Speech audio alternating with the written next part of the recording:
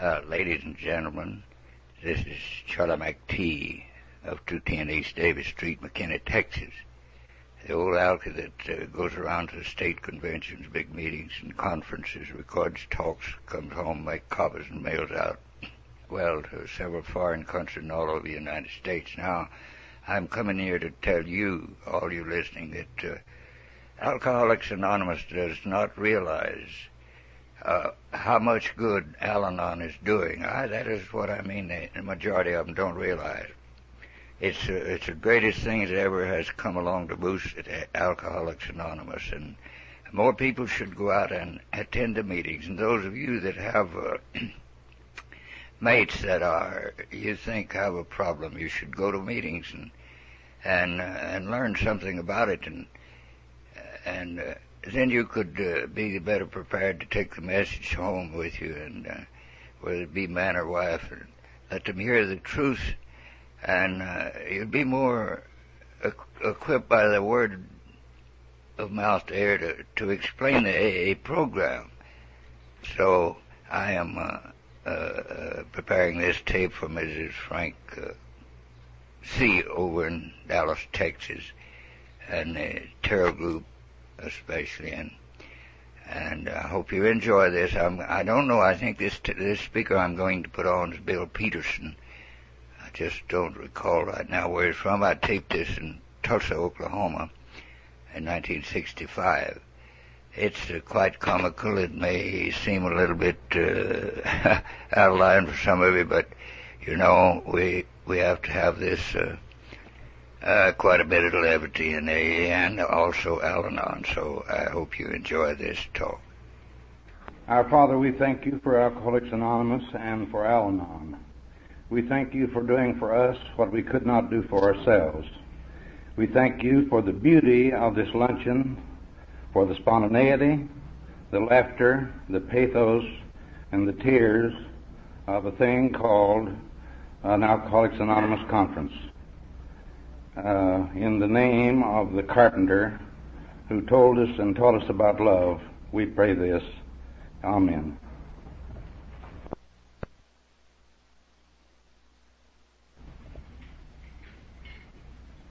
You know, when I decided to surrender to Al-Anon, it was with much reluctance because I had cultivated a long-standing superior attitude.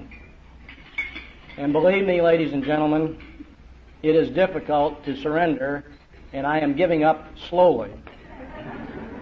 But as the wonderful Al-Anons and AAs here in Tulsa and around the state that I've had the pleasure to associate with, this is by far the finest group of people that I've ever had the privilege of associating with. I've had the wonderful opportunity of playing sports, of participating in various professional and charitable groups and fraternal groups, but there's no comparison. And I'm glad that I'm surrendering. And it took a while, but I am qualified, believe me, to say that I am an Al-Anon, and I'm glad to be here. I'm glad to be part of the program, and I hope and pray to God that I never get back in the same thinking that I was in before I came in the program. But it's wonderful, and I do miss those days when I used to walk in the front door and my wife told me to shed immediately because she had to do another washing and she had to do another ironing because that's when she did her drinking. We were the cleanest, the most dedicated, cleanest couple in town because, and to show you how crazy I was, I did shed and she did put them in the washer and she did iron. So you don't think that Al-Anons have trouble in their thinking. We do. But she ironed day and night, folks. Because the booze was close by. I took that iron down at least every week or every month to get repaired, and I couldn't figure out why she was dropping it. But I was trying to teach her how to drink, and I didn't succeed. And I became, I'm one of the fellows and type of person, like most Al-Anons, we ride on the wagon. We get on the bandwagon. She had to come into AA before I came into Al-Anon. And I think it's been a long time. if she would have been waiting for me to come into Al-Anon first, because I thought it was an auxiliary. I thought it was a women's organization. And as I've told my story before, I went for my friends and clients. That's why I came to Al-Anon, because I didn't have any problems. But I do, and I've recognized them, and I'm trying to work the program. And for you people that are here that have not had an occasion to know much about Al-Anon or would be eligible to be a member of Al-Anon, we certainly encourage you to look into it. If you don't have a group, as the little blue marker that's on your table says, it asks the question, does your town have an Al-Anon? Certainly if it doesn't, try to give some consideration, because there's some suffering spouses, family members, children, parents of AAs that are living in your community. Without taking any more time from our two wonderful speakers, who have come here after much study and thought as to where they were going to locate their home in Springfield, Missouri, because prior to that time they spent many years in the military. They traveled the world. And in talking with our speakers, Bob and Lou, they told me they gave very careful thought to locating in Springfield. And I can tell you honestly that one of the most important reasons that they located in Springfield was not only because of the geographical location, the wonderful climate, and the people that live in that part of Missouri, but they located in town. They wanted to get away. They wanted to be out where most people have been in the military would like to be when they think about retirement. And I can say that I was there, so I know you like to get out away from things. But the main consideration they gave was, we want to be close to where we can go to meetings. And they are in Springfield. And it's our pleasure to have them here in Tulsa. And at this time, I would like to introduce the first speaker of this team. And as this has been billed and played in announcing this luncheon and these speakers, it'll be up to you to guess who is who. But I'm going to introduce the first part of this fine team, Bob P. Bob? One moment, please. I'm going to break Bob's anonymity. His full name is Bob Peterson, P-E-T-E-R-S-O-N, and Lou, his good wife. And they are from Springfield, Missouri. Okay, here's Bob. Bob is retired from military service. It seems sad that the laughter that we had been hearing 10 minutes ago now has to stop to listen to this.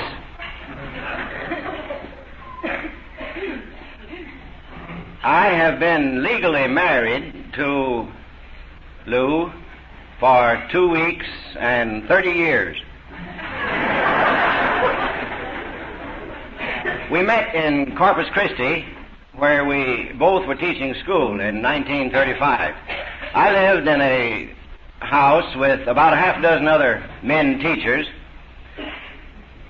To our living room, on occasion, during the week and every weekend, would come several women teachers who enjoyed the male companionship, the good music, the good beer and wine that we served. And one of those women was Lou. After one of those convivial periods, she informed me she lived very near, had an apartment on that same block, and that I could walk her home. I offered her my arm, we left, wavered toward the door, and down the steps, and along the sidewalk in the direction she had indicated. In just a moment, she looked at me and said, "You're passionate."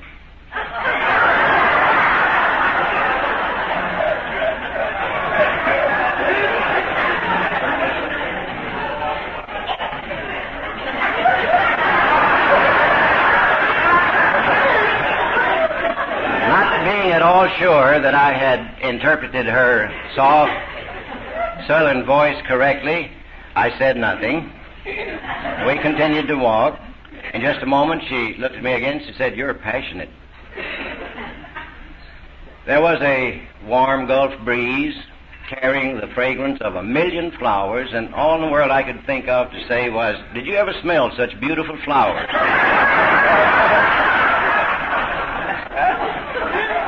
We reached the end of the block, and I remembered she said she lived on that block. I said, "Just where do you live?" And she turned to me and she said, "That's what I was trying to tell you back there. You're passing it."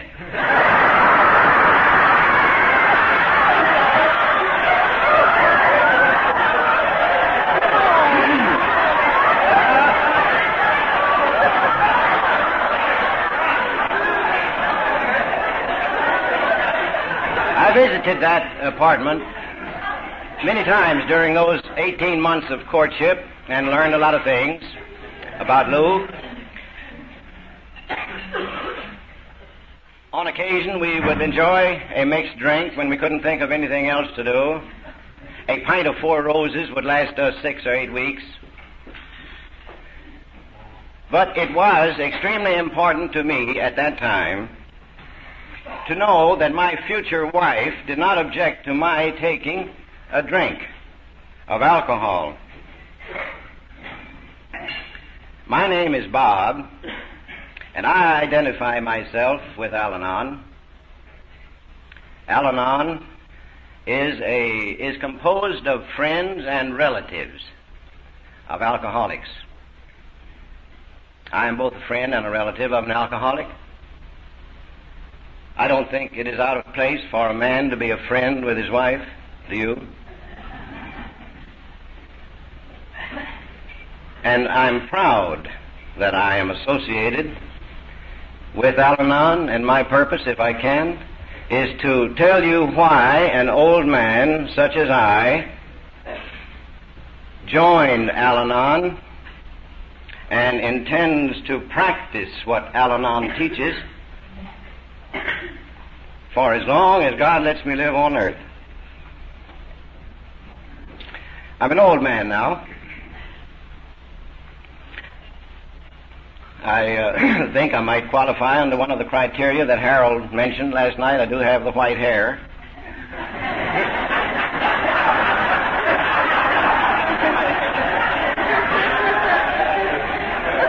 I'm very forgetful. I have to use notes because I forget what I want to say. I'm a little like that senile old man who frankly admitted that he was getting old. His memory was being lost. He said, now when I catch a woman, I forget why I chased her.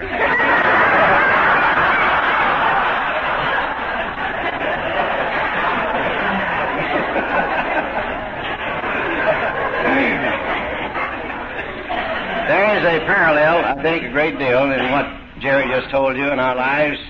I was a supercilious, superior type of person, too. I believed in the hard life, the hard knocks. I was brought up that way. If I ever forgot for a moment that life should be any different, my dad knocked it back into me. It was a very strict home. I think nature also played a part in that early life, as did Oklahoma. I noticed that the young men in our town, when I was about 14 or 15, left during that period of time when plants make an adjustment with nature. The cotton plant, having grown to this point and having been chopped, offered a small period of time for the young men, to do something else before cotton picking began. They went to Oklahoma to work in the wheat fields to make a few dollars, and then on to Kansas and on further north, so that they could come back and go to college. In 1923 and 24, college was the thing that I wanted more than anything else, and didn't seem to ever be able to accumulate enough funds to go. But when I reached that advanced age of about 15, I too tried that wheat field deal. But instead of hitching a ride on the highways or riding the rods, I rode the cushions. all the way to Pratt, Kansas, and spent the entire summer on the City View farm, working on the wheat fields, and rode the cushions back, and wound up with a total profit of that expedition of $4. I had the wanderlust. I couldn't stay in my little town in the middle of Texas and do nothing, and there wasn't much to do. I tried one other time to make my fortune, and this time it was Oklahoma City. I think it was the hottest summer that you have ever had. Another boy and I hitchhiked this time. We had to. And we put up in a cheap room in Oklahoma City, answered an ad of a company that wanted salesmen. I paid $5 for a real silk hosiery kit and read the pamphlet explaining how to be a salesman from door to door. Was assigned my area in a section of Oklahoma City, and some of you people may be here. I called on 75 homes in 2 days and did not make one single sale or even get close to it. I tried to turn in my kit. They didn't want it. And they did not give me back my $5. But that wasn't so bad. I thought I could surely take these hose and socks and give them to my sisters and my brother and maybe my parents, until I realized that there was only one sock of each pair. I think I'm telling you all these mundane things just to show you that I am a child of the Depression. I did manage to go to school a bit, taught school for 9 years, and spent nearly 33 years in the Army, and have been retired nearly 5 years. Now, if you're beginning to add my age, you're going to miss it by about 10 years. The depression that I spoke of was an economic one. It was not the depression that our Al-Anon literature discusses philosophically. If anything, in the early years of my life, the very way I began or lived those early days made me self-confident and gave me a challenge of something that I wanted to reach. I think it also made me selfish and self-centered. I wanted everyone with whom I came in contact to be exactly as I was. I wanted them to fashion their lives after a mold that I had conceived. Everything was perfection. There was only one way to do anything, and that was the way I was trying to do it. I was a very difficult person to live with, you can well imagine. And as old as I am, chronologically, I'm real young in Al-Anon, but support and agree with everything that Jerry has said and that the rest of you know. Our program for us is as necessary as your program is for you. About 7 years after Lou came into AA, I retired and started going to open meetings with her much more regularly than I had before. I supported her efforts in seeking this new way of life from the very first. I liked the program. I liked everything I saw in it, and the people that I saw in it, and I liked the literature. And now and then I'd hear people at these open meetings say, I wish we had an Al-Anon group here. I had just barely heard of it and knew nothing of it. But I was curious, and I ordered some literature from headquarters and read it, and it was fascinating to know that this simple, beautiful program that the AAs have is also ours.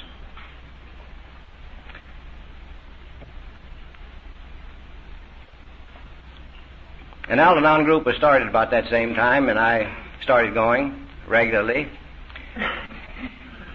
and have found that it contains an answer to a lot of the things that I thought I had quit looking for.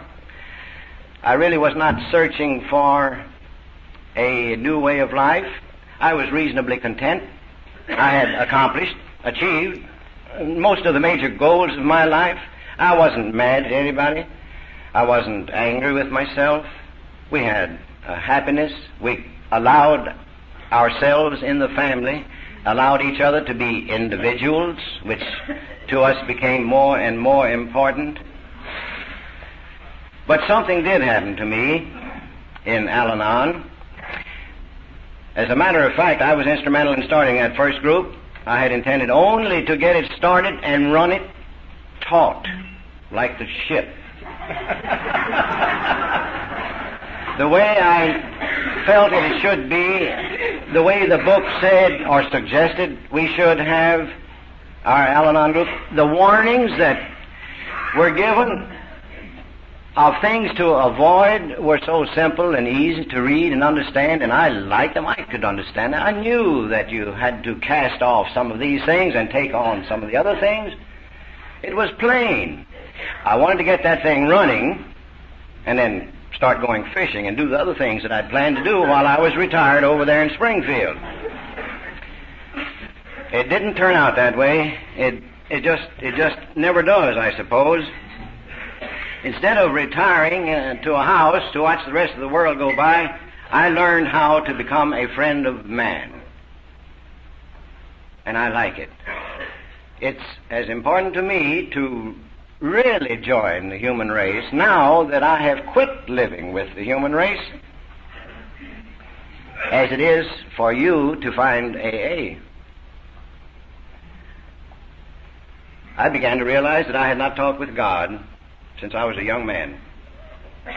I found now that about the only comment that I need make to Him in all seriousness is, "Thank you, God."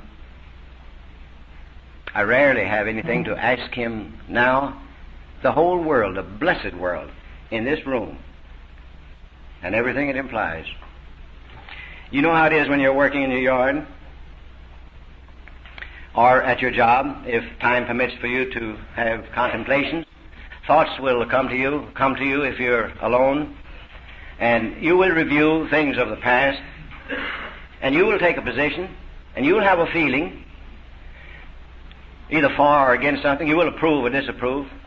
I do that in my yard. And sometimes if I let my feelings about politics or this or that have sway, I catch myself feeling not good. I find it easy now, through Al-Anon, to think differently. And when I have these periods in my yard or wherever I am, it always winds up with a satisfied feeling that we've heard mentioned here in this convention. And I have only one comment, always. And I can say it happily and easily. Thank you, God. For once I tried to change the whole world, at least as much of it as I could reach. I now am willing to let it live. I learned it in Al-Anon. Lou and I take great delight in doing things together. We always have. But now, when there's an election, we live only about 3 or 4 blocks from the voting booth. We take great delight in going down and voting. There were so many years we could not do that. We were not at home. Not because of any alcoholic effects, but because we were out of the country, perhaps. Now we vote on everything and enjoy it. We don't always win, but we vote. We'll vote on dog catcher or president. We'll vote for a bond election, whether or not to extend the runways at the municipal airport, anything. It's a little thing. We heard discussed this morning the little things, the important, the powerful, the meaningful little things, when Jim talked about his family. In Al-Anon, I learned there's no pretension required of me.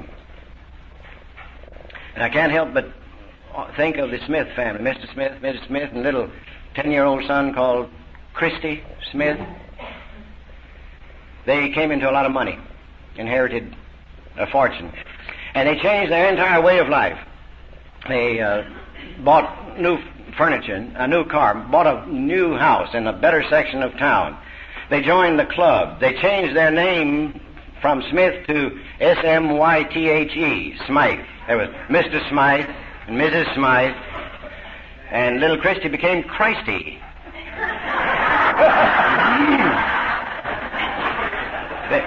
They joined a new church, a big church, the biggest in town. And one Sunday as they were coming out of the church, the minister was at the door greeting the people.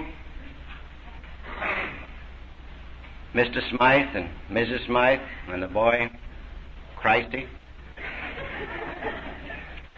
Minister turned to Mrs. Smythe and said, the boy ought to be in our junior choir. The boy had never had any music lessons in his life, and she looked at him and said, oh, Christ, he can't sing?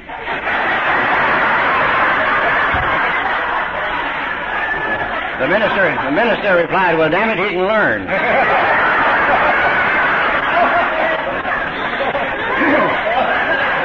But it is a simple example of how we pretend. I'm reminded also of another time in Tokyo at the ambassador's reception where the military staffs attended. An Air Force buddy of mine, pilot,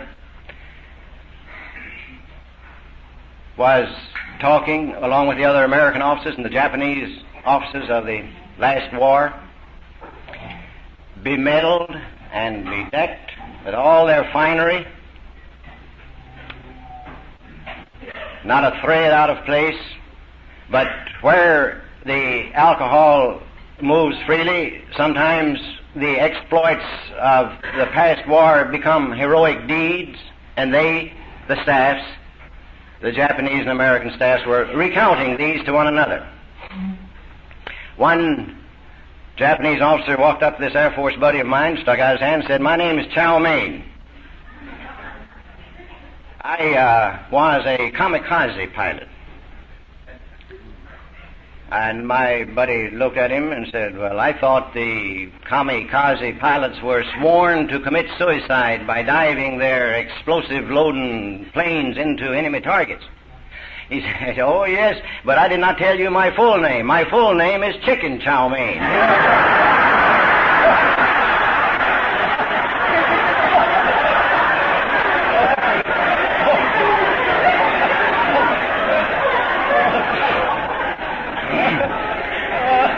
In Al-Anon, I learned about alcoholism.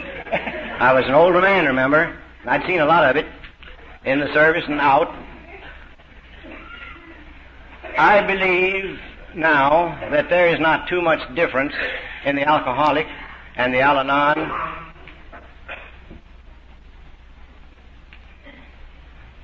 I believe that the pressures on each of us as individuals are pretty much the same as we try to live our individual lives. It is perhaps just a little different with you because you quit drinking and then began to live a new life, a happy one.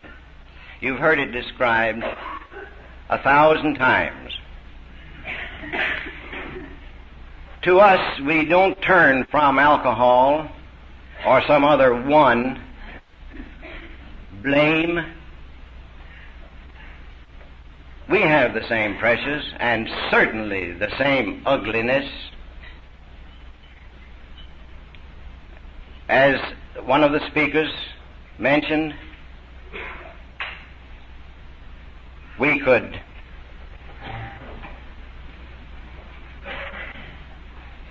find our ways after we let go of the bottle. And now and then an alcoholic will refer to his family and the help that they receive from them.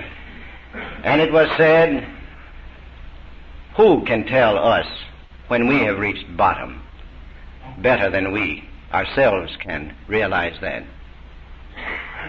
The point I'm trying to make is, who in this world can tell us obnoxious individuals that we too reach bottom and probably carry that on and live it daily?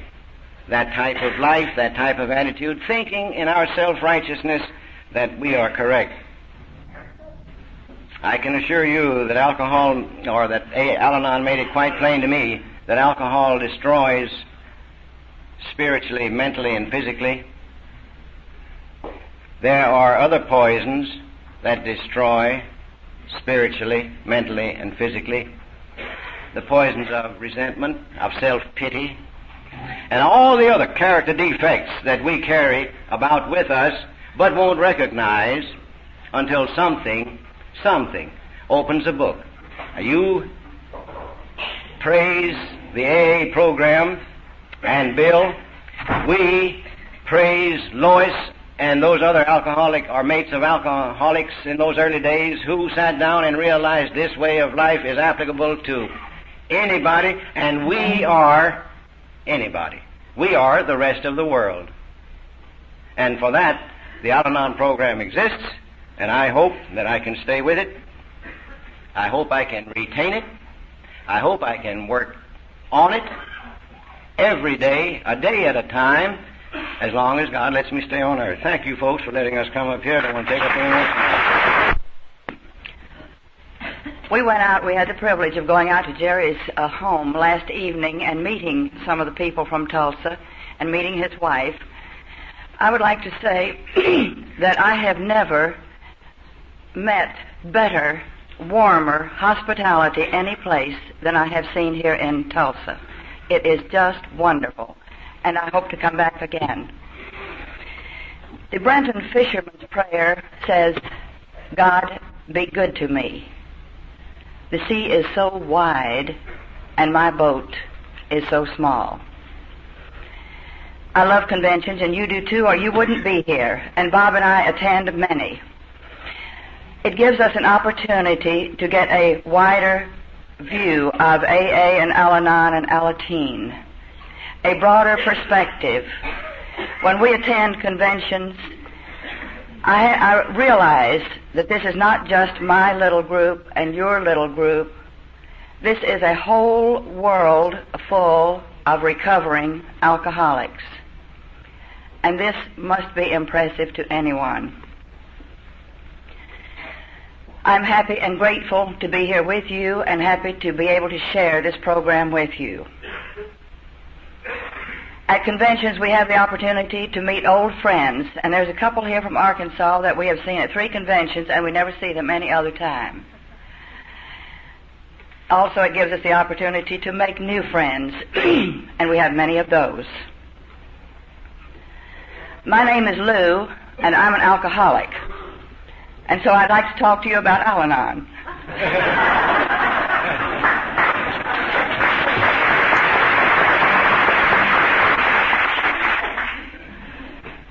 I often hear people say, I work my Al-Anon and I let Susie work her AA.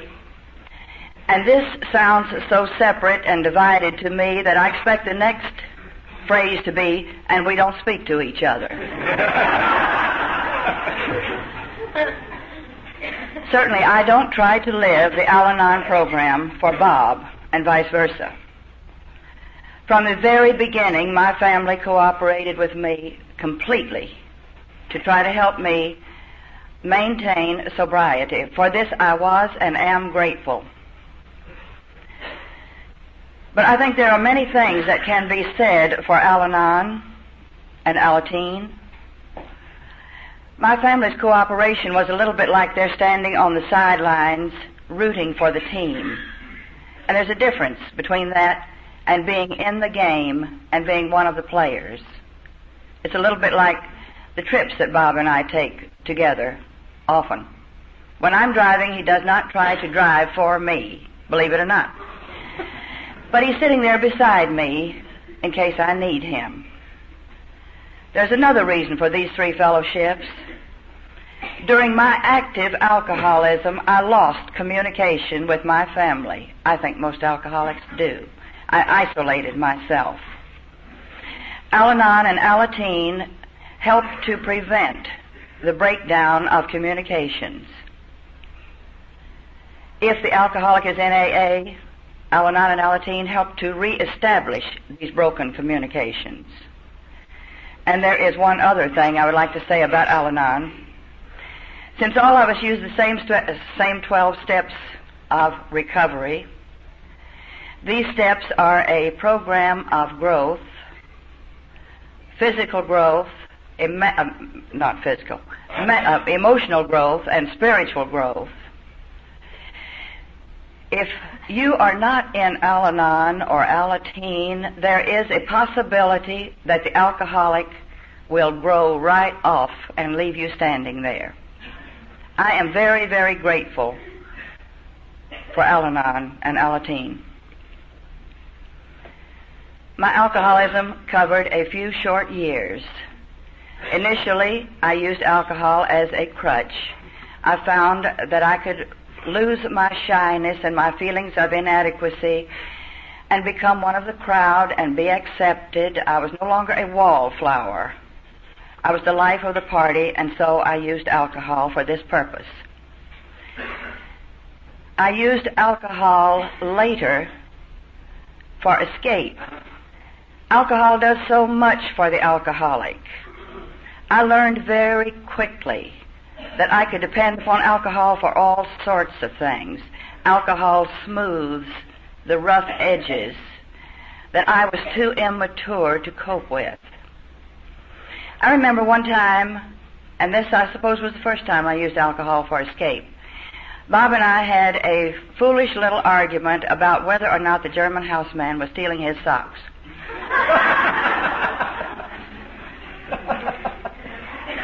Now this, of course, is of earth-shattering importance. Any mature, normal person would have said, they're your socks. If you want him to take them all and you want to go barefoot, that's fine with me. I was not mature. I was not sensible. I had all of these wonderful, wonderful little characteristics that contribute to alcoholism. Other people have them too, but I had the whole batch. I went upstairs. Oh, Bob sided with the houseman. Well, of course, this was, it hurt my pride. It put me down in second position. It picked this, peaked to this big fat ego. It did all kinds of things that I didn't like. So I was going to get away from it. I went upstairs and took a whole bottle of wine and drank it all down real fast and promptly went to the bathroom and threw it all up and went to bed and went to sleep. I had won that argument. Who was it this morning? Last night, the speaker said, someone gets mad and gets drunk at you. This is what I was doing. This is what I was doing. I was showing other people. I was getting even with other people. Soon, and very rapidly, my servant became my master. I drank because I couldn't live with me because I drank. I could get away from people and places and things and circumstances temporarily. I could never, never get away from me. I was always there, drunk or sober. And I didn't like this. There was no permanent answer. There was no real escape. This was an illusion with which I lived for a long time. I seemed to be one of those people who could not oxidize alcohol right from the very beginning. The first time I ever took a drink, I had trouble, and I heard the speaker say that this morning. I didn't develop this illness. It was there, and all it had to do was progress. I realized very early that there was something different about my drinking. Alcohol affected me differently. And I thought this was because I had grown up in a family of teetotalers and therefore was very ignorant of alcohol and its consumption and purposes and so on. But that if I practiced and worked at this thing, I would learn how. I practiced and I worked at it and I didn't learn how. I was very rapidly losing control of my drinking. When Bob came home and told me that we were going to move to beautiful, beautiful Greece, I said to myself, now things will be different. I never actually took a geographic cure, but I was sent on many, or dragged along on many. And every time it was going to be different. And it was different. It was worse. One Saturday night, because by now my drinking was completely uncontrollable, I asked Bob to lock up the little cabinet where the alcohol was kept, on the grounds that I was losing my mind. He readily agreed to lock up the cabinet. He readily agreed that he thought I was losing my mind.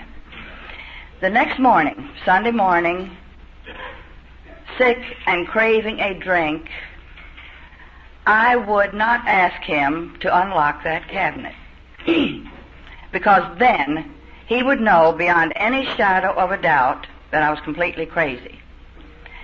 I had decided I was, but I was kind of playing around with the idea so that he would not know it, so that he would think this was my idea and he would say, "Oh, no, you're not really."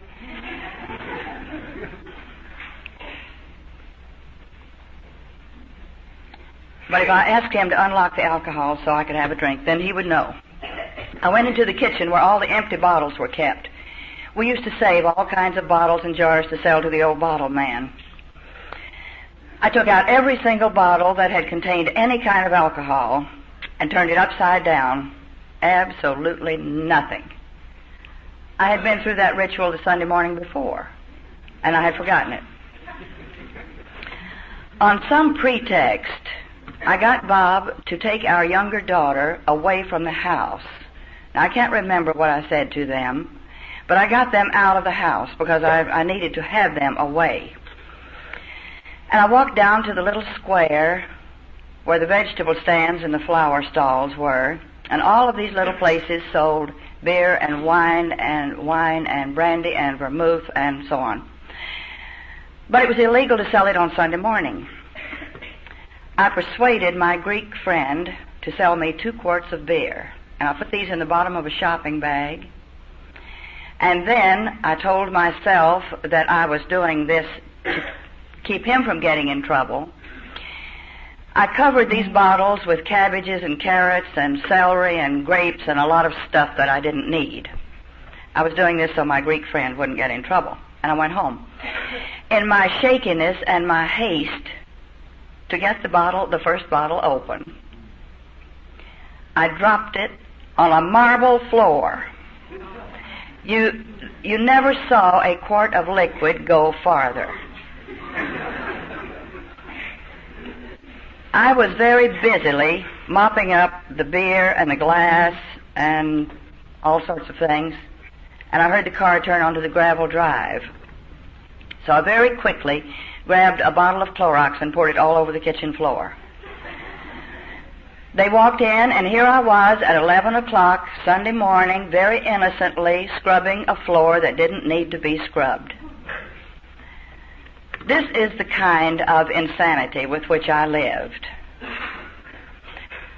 Bob once said to me, "You aren't going anyplace. You aren't accomplishing anything.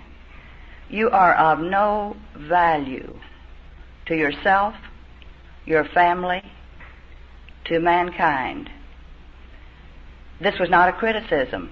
This was a simple statement of fact, as if he had said, "Your slip is showing. You are of no value." And I knew that what he said was true, but I didn't know what to do about it. I wanted very, very much to be of value.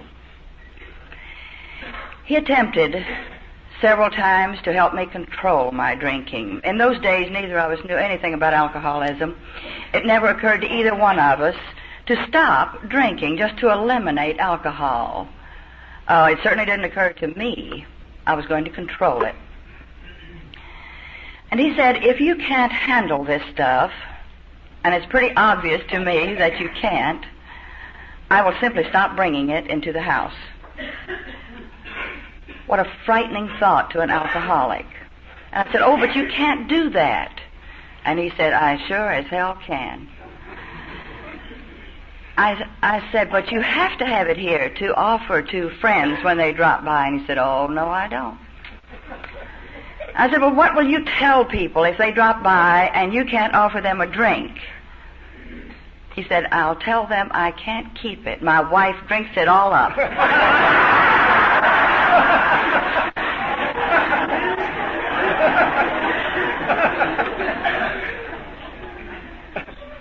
I spent so much time and effort trying to control my drinking.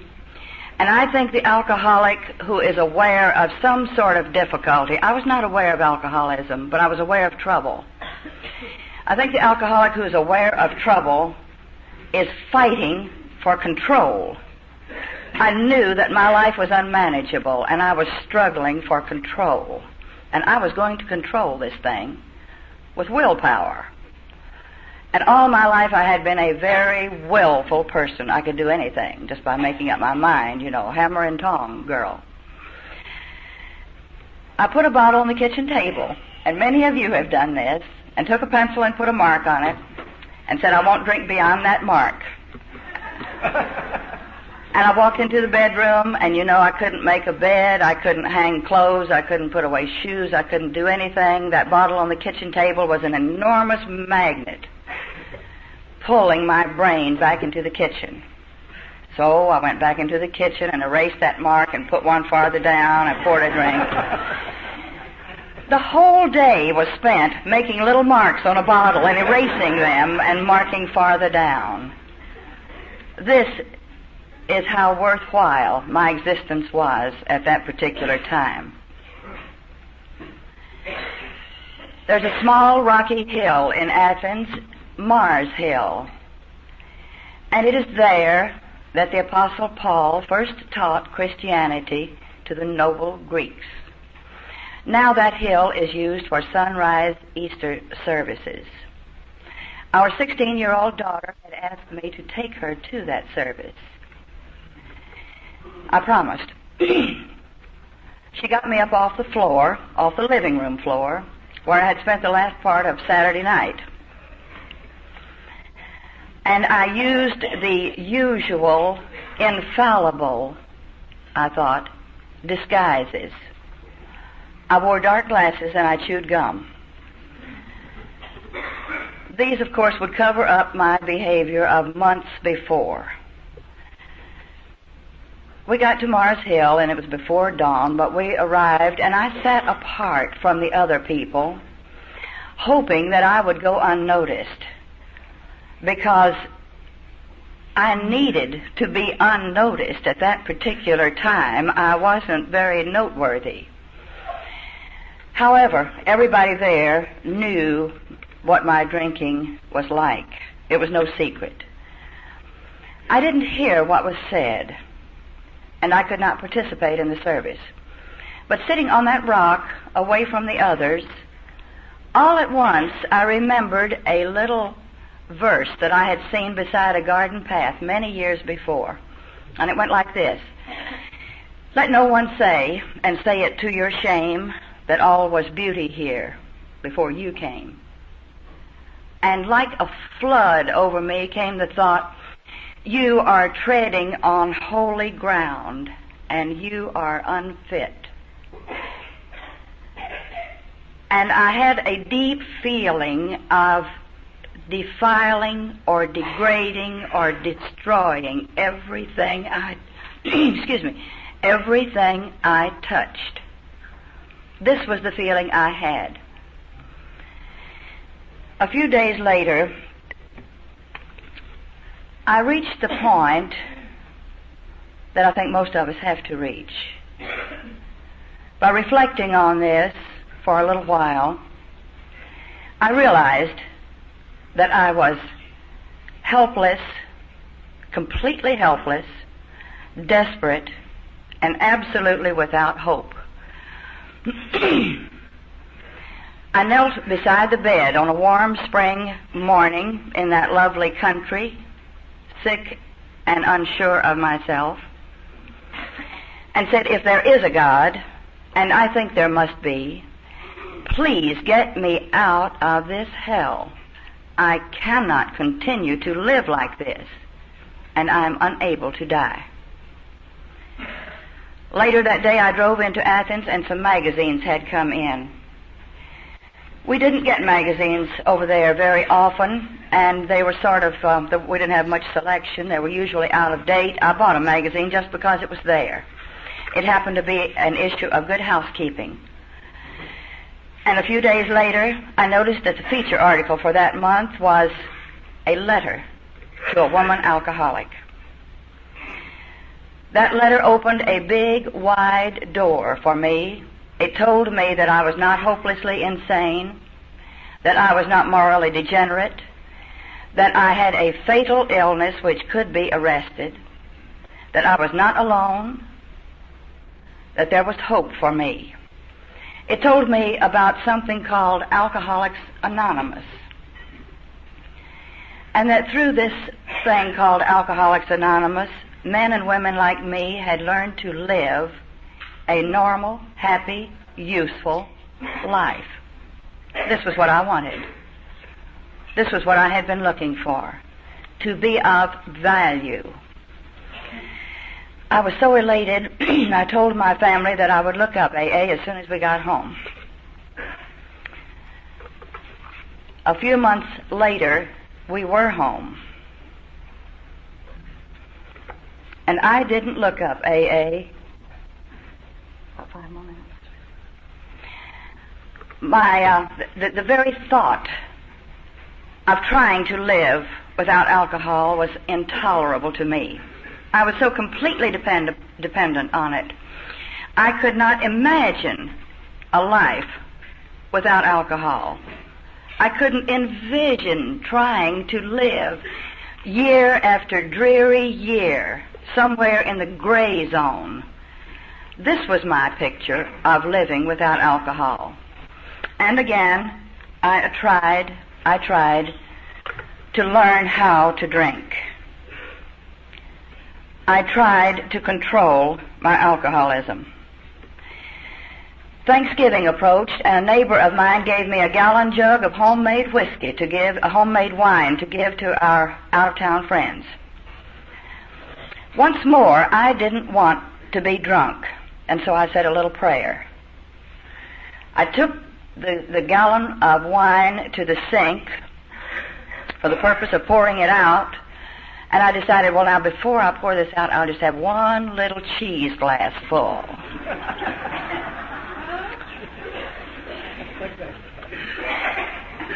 That cheese glass convinced me that the wine was entirely too good to throw away. The thing to do with it was put it away and keep it for our guests, because that was the initial purpose of it. But before I put it away, I was going to have one more little cheese glass full of that wine. Bob came home that evening and found me in a state of semi-consciousness. And I said something to him. I made some sort of request. Bob, divorce me or put me away or get rid of me or do something. Do something. You do something. I knew there was an answer, but I wanted him to solve my problem. I wanted somebody else to take the responsibility for me. Looking down at me, and he used to look down at me an awful lot because I spent an awful lot of time in a prone position.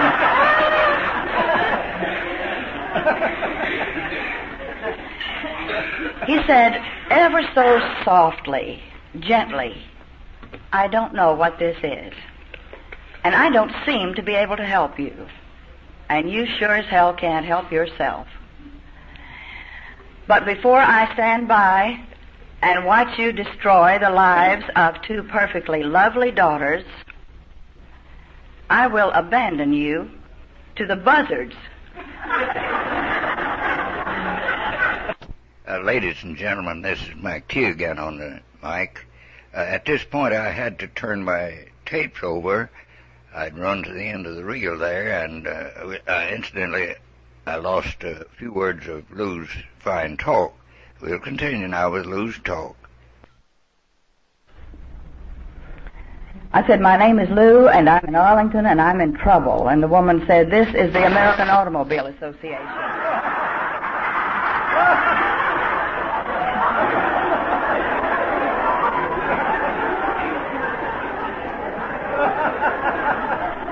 Time's up.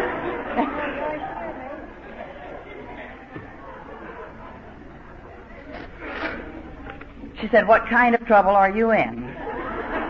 And I said, I was trying to call Alcoholics Anonymous. And she said, if you can hold on, I think I can help you. And the next voice I heard was that of a woman And she said, "This is the Arlington County Police. What kind of trouble are you in?" And again I said, I was trying to call Alcoholics Anonymous. And she said, "If you can hold on, I think I can help you." And the third voice I heard was a woman who said, "My name is Gracie and I'm an alcoholic." That morning I had said a prayer.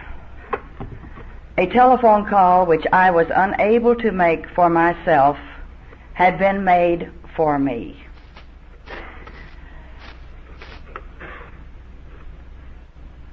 They just told me my time is up, so I'm going to have to. These are the things that I found when I came to AA. These are some of them. The speaker just before me talked about the dividends. When I was able to attend my first meeting, I found warmth and friendship and understanding. I was immediately at home. And the dividends that have come to us since my coming to AA are numberless. They cannot be counted. But I made a trade when I came to this fellowship, and here are some of the things for which I traded. I traded sickness for health. I traded loneliness for friends, like you and everywhere else. I traded fear for faith. I traded guilt and shame for self-respect. I traded belief in a bottle for belief in God, who is always here and who has never betrayed me. Thank you. Thank goodness that Bob and Lou studied the books and the pamphlets and got advice from friends to move close to us, to be located up at Springfield, and to be able to come here to this Al-Anon luncheon and give us a message, a most marvelous message.